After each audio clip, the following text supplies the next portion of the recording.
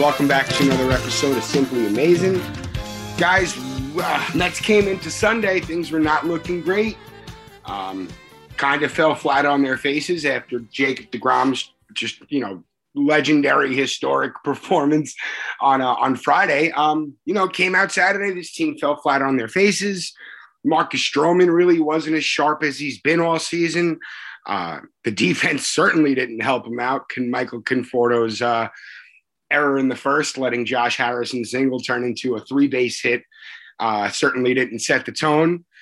He had a throw later that was a little wide and a little off, I should say. Made it up with a home run, his first of the season, but it just wasn't enough. The damage was done. You'd think that after Jacob deGrom's night on Friday, again, we spoke about it in the last show, that, the Mets would come out firing on all cylinders.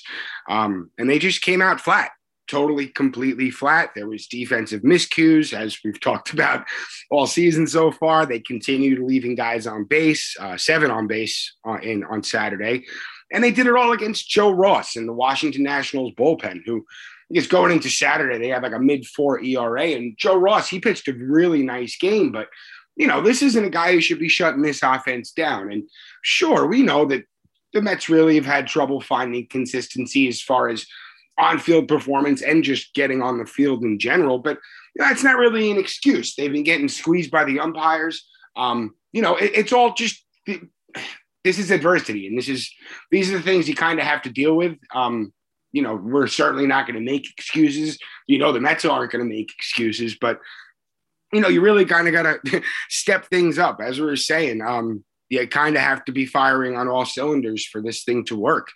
Stroman, he came into the game on Saturday absolutely terrific.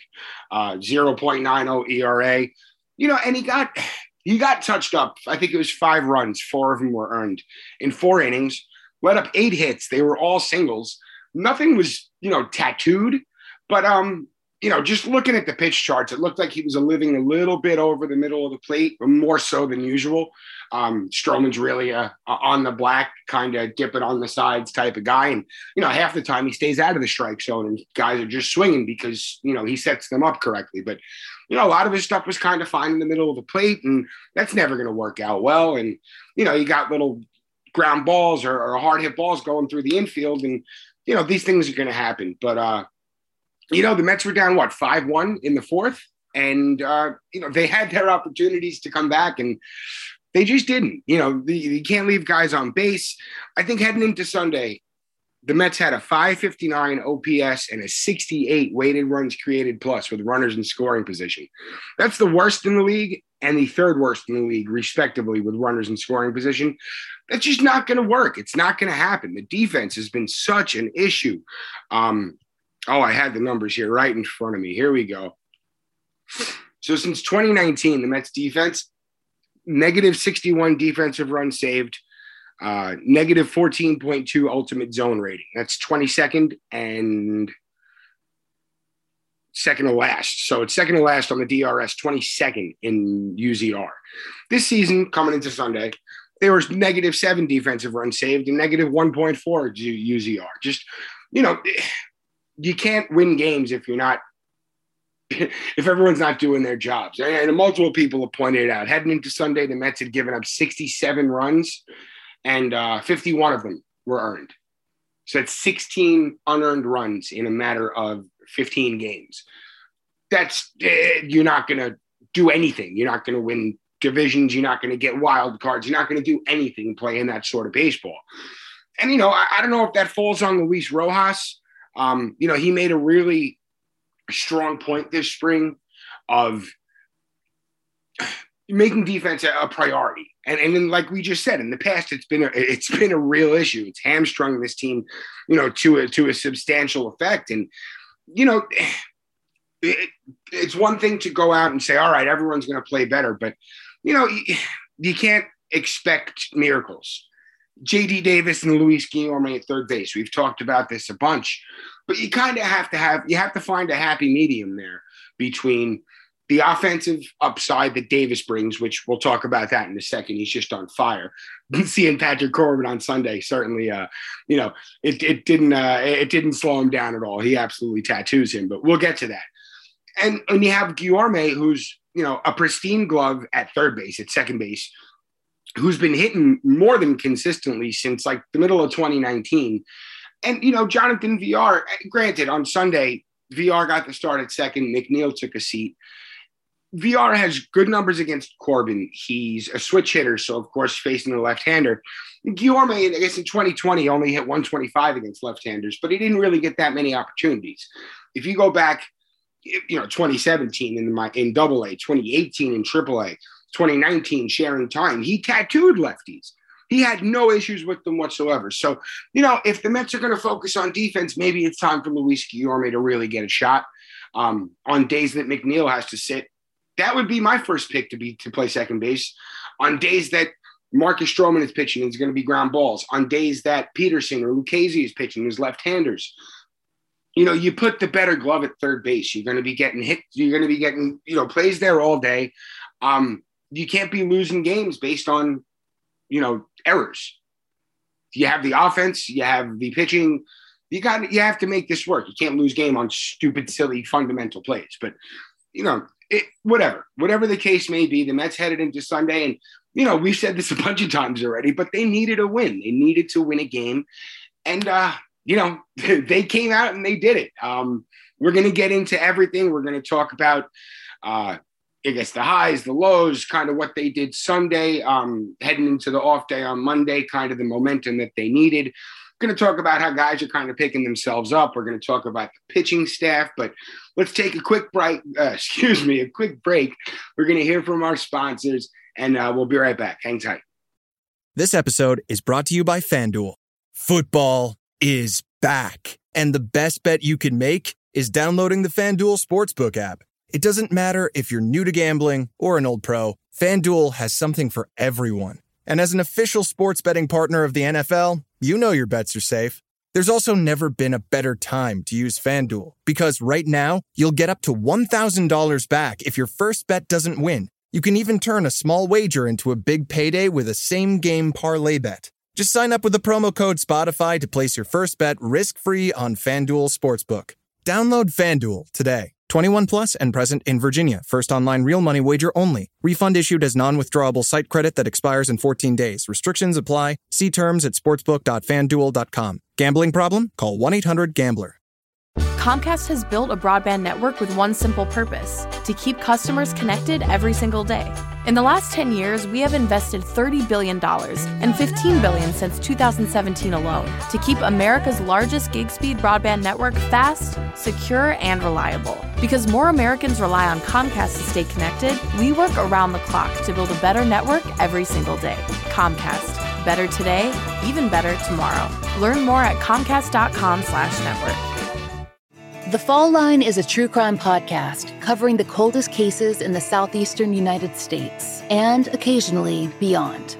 We focus on the missing persons, the unsolved murders, and the unidentified does that don't get media attention. Empathetic and intensively researched, The Fall Line will take you on deep dives into unsolved cases that you've never heard of and make you wonder why you haven't. Find us wherever you listen to podcasts. So let's take it to Sunday. Taijuan Walker, who's been terrific this year. He's refound his velocity. He's using his secondary pitches just terrifically. His location's been great. And, even with his last start, which wasn't what you would call ideal, he got through. And that was kind of the story on Sunday. Worked around 3 walks. Again, a really, really tough strike zone.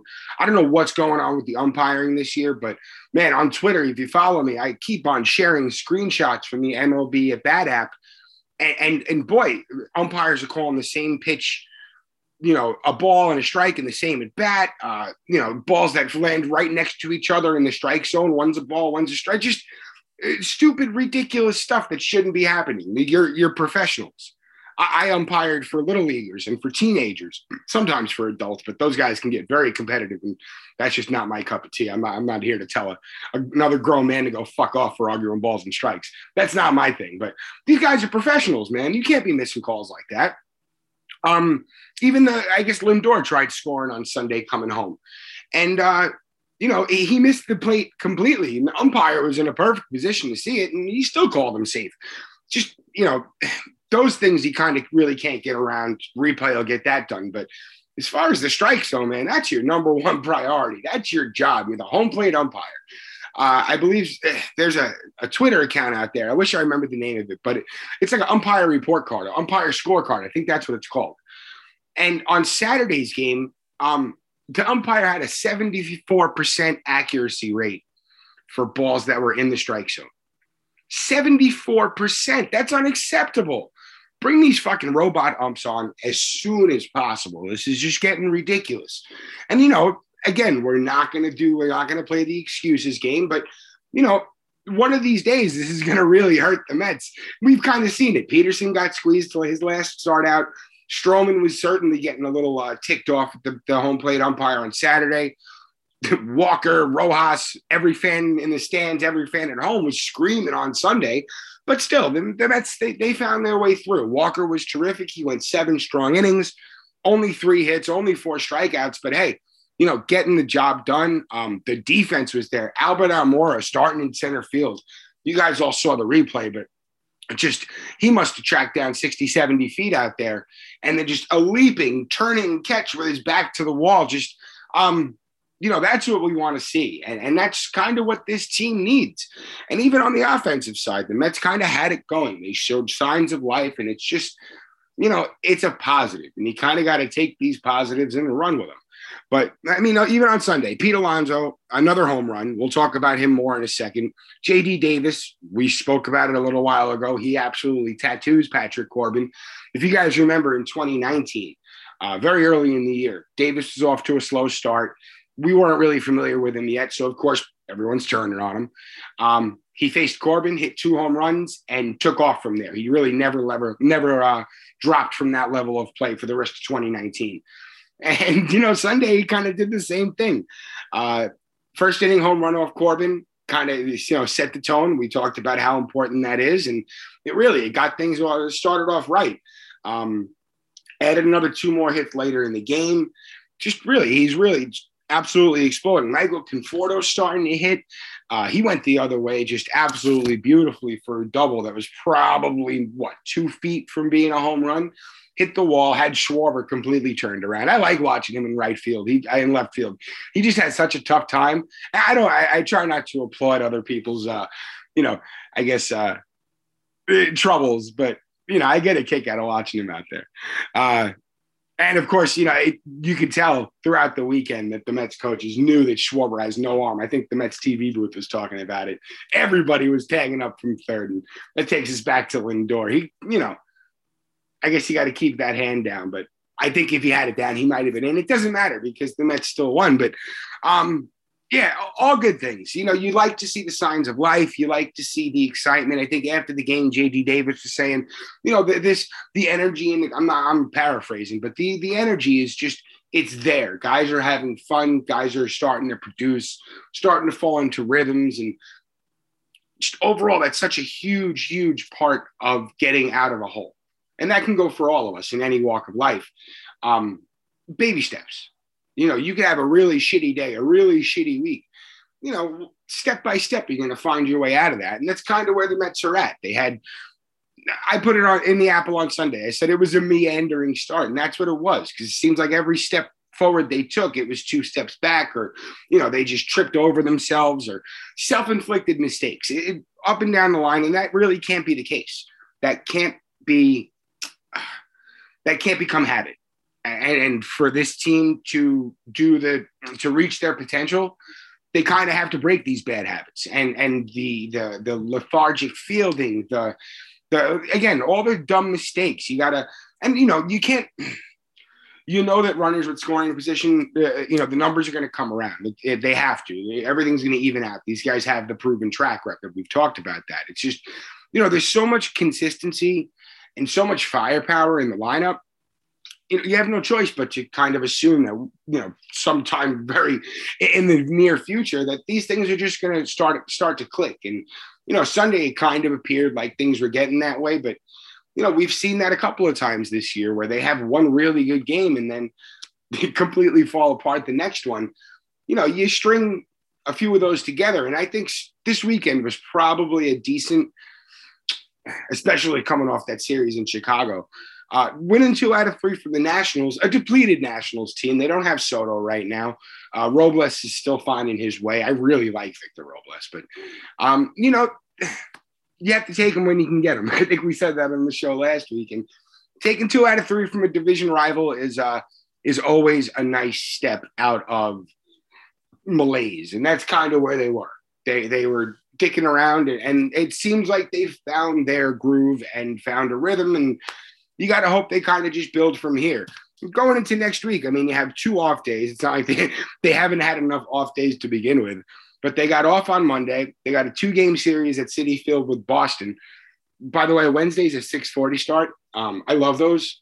I wish all early, even late April and September games, all of them should be 6:40. I think that's so cool. During the summer, cool. Give us a late game. The kids are home from school.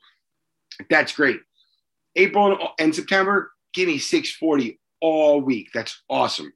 Also, the 4:00 Saturday game was actually really, really nice this week too. But so you got Boston coming in for 2, and then you have off Thursday, and then the Mets take off for a little baby road trip. 3 in Philly, 4 in St. Louis. St. Louis is playing well. Harper's getting hot for Philly. He hit 2 home runs on Sunday. These are going to be the games that kind of, I don't want to say make or break the season, but if the Mets really want to make a run and kind of separate themselves from what's still looking like it's going to be a very, very tight pack in the NL East, you got to go out and reel off 5 wins in a row. You got to reel off 7 out of 9 or whatever, and kind of just take that momentum and go from there. But you have so many chances still to right the ship. Again, we said it in the last episode. There's still 140 something games left. So much can happen. I said it on Twitter on Sunday morning. I hate roller coasters. Not my thing. I don't ski. I do a little bit of skating, maybe. I used to play hockey, but I'm mostly a feet on the ground type person. Not much sliding, none of that stuff. It's the roller coaster of a baseball season, on the other hand, is, it tickles my fancy. It's what this is all about. And that's kind of where the Mets find themselves, just up and down. And, that's going to be a constant thing. I know all of us aren't all that familiar with the feeling of a 162 game season because of the 60 game season last year, but, there's going to be tough times. And I know it's the beginning of the season, and starting off on a bad foot is really, really not the place you want to be. But guys, there's plenty of time to get this thing straight. I don't like seeing the fire that Luis Rojas has being lit underneath him by the fans. I think he'll be fine. There does come a point that he's going to have to. And I guess I said this on the Apple on Saturday night, maybe a little reactionary because, watching that game was a little frustrating, but, Rojas has to walk. It's clear that his players love him. His players love playing for him. It's perfectly clear that's the case. At times when they come out flat, you kind of have no choice but to lay that on the manager, I guess. That's kind of his job. Get his players motivated and keep them motivated. And, for all the times the Mets don't come out motivated, sure, you have to kind of look down the bench and say, oh, maybe that's on management. And that's probably a viable, or at least a plausible scenario. But in the same regard, they can come out like they did on Sunday, just absolutely fired up, and everyone's hitting and everyone's getting riled up and everyone's kind of feeling that same energy. And you kind of have to say, oh, well, maybe they're going to be okay. There's a lot to digest. As far as Rojas goes, I wouldn't be so quick to cast him off as, oh, this is a failed experiment. He's a baseball lifer. He's been in the Mets organization for a long time. He knows this roster better than anybody who could come in and possibly, do the job, or anyone else who can come in and do the job. I would see it through. If it was my call, I would see it through. Now, by the end of the season, if this team's still underperforming and there's still the same fixable mistakes happening and the same, like we said, self-inflicted wounds that are holding them back, then yeah, you kind of have to look at management. But I would certainly give this group a chance to kind of find their bearings, get their sea legs, and see really how far they could take this. Because like we said, there's so much talent here. It's really tough to ignore the fact that this team is built to compete. And even you saw it on Sunday between the offense showing up and Taiwan Walker making things work and the bullpen making things stand up. By the way, Miguel Castro, I know I've been saying it on the show for a while. I've been saying it on the Apple. He's taking these high leverage spots and absolutely running with them. I said it in spring training. We knew Betances was likely not going to be in the mix, but we also knew that Familia was going to be tough to be counted on in big spots. And by the way that Castro was even throwing last year, you could see he had so much potential. Now that he's getting a feel for what works for him, the confidence is just through the roof. I think it was 2 on, 2 out in the 8th on Sunday. And man, he just came back and hitting all of his spots, I forgot who it was in the last at bat, 3 changeups in a row and just, making it look easy. And that's, if that's the type of setup, man, that he's going to be, and if Trevor May can also, find his way, he got up on Sunday, but he didn't come into the game. This is a formidable back end. And then Edwin Diaz, he's just looked outstanding. No strikeouts on Sunday, which is surprising, but still, guys are doing nothing with these balls. See, I think somebody had a fly out to right field, and that was the extent of the hard hit events in his inning of work. Like it's very encouraging. I'll leave it at that.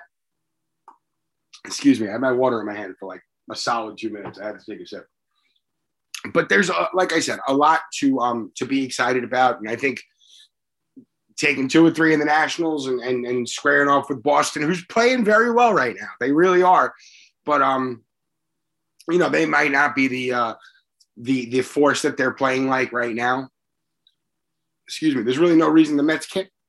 Oh, I got the hiccups. I drank that water too fast. And we're back. Yeah, kind of, if you can go in and take 2 from Boston and then head on this road trip with a head full of steam, that's it's a plus. It's the baby steps we were talking about earlier. That would be the ideal course of action for the Mets to kind of, find their sweet spot. And, like I said, rattle off a few in a row, win 3 series in a row. Who knows? Maybe win 10 in a row, match the Athletics or whatever they got up to. Get hot, make a statement, say, guys, yeah, we had a rough start, but we are now, we're moving. We are just an unstoppable force. And, if everything's clicking, that's real. It's not hyperbole. This team can really be the group I think that we all hope they can be. But we'll have to see. But in the meantime, guys are coming around. There's still some stragglers as far as production wise at the plate, but most of the lineup is really coming into their own. Brandon Nimmo continues to hit. This is through Sunday. He's at 370, 477, 500 on the season. Just ridiculous. He's heading towards an all-star appearance. You write that one down. Pete Alonso, he was crushing it in spring. Had a bit of a slow start. Whenever he's making contact, he's just absolutely creaming the baseball. But over his last 7 games, now he's actually starting to hit. 333, 448, 708 over his last 7 games. 3 home runs over that span. Again, we said it many times. When Pete Alonso's on, he can put an entire team on his back, and that's what the Mets need right now. And it seems that he's taking that responsibility and putting it on himself to kind of get everyone else going. And it's working because you look up and down the lineup and, Michael Conforto's now coming into his own. I think he's over his last 7, 280, 357, 520. That's a huge part. I know I was saying it earlier. He went the other way, and that's just such a sign of him coming around and coming, falling back into his style of play that kind of got him where he is. And, we talked about Saturday. Conforto made a couple of really, really bad plays in the field.